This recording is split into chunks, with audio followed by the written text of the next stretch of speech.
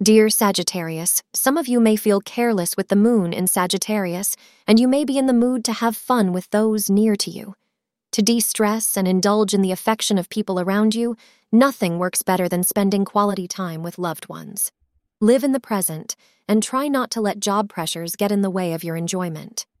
Family trips, according to astrologers, would strengthen the connections of love. White is a lucky color for you.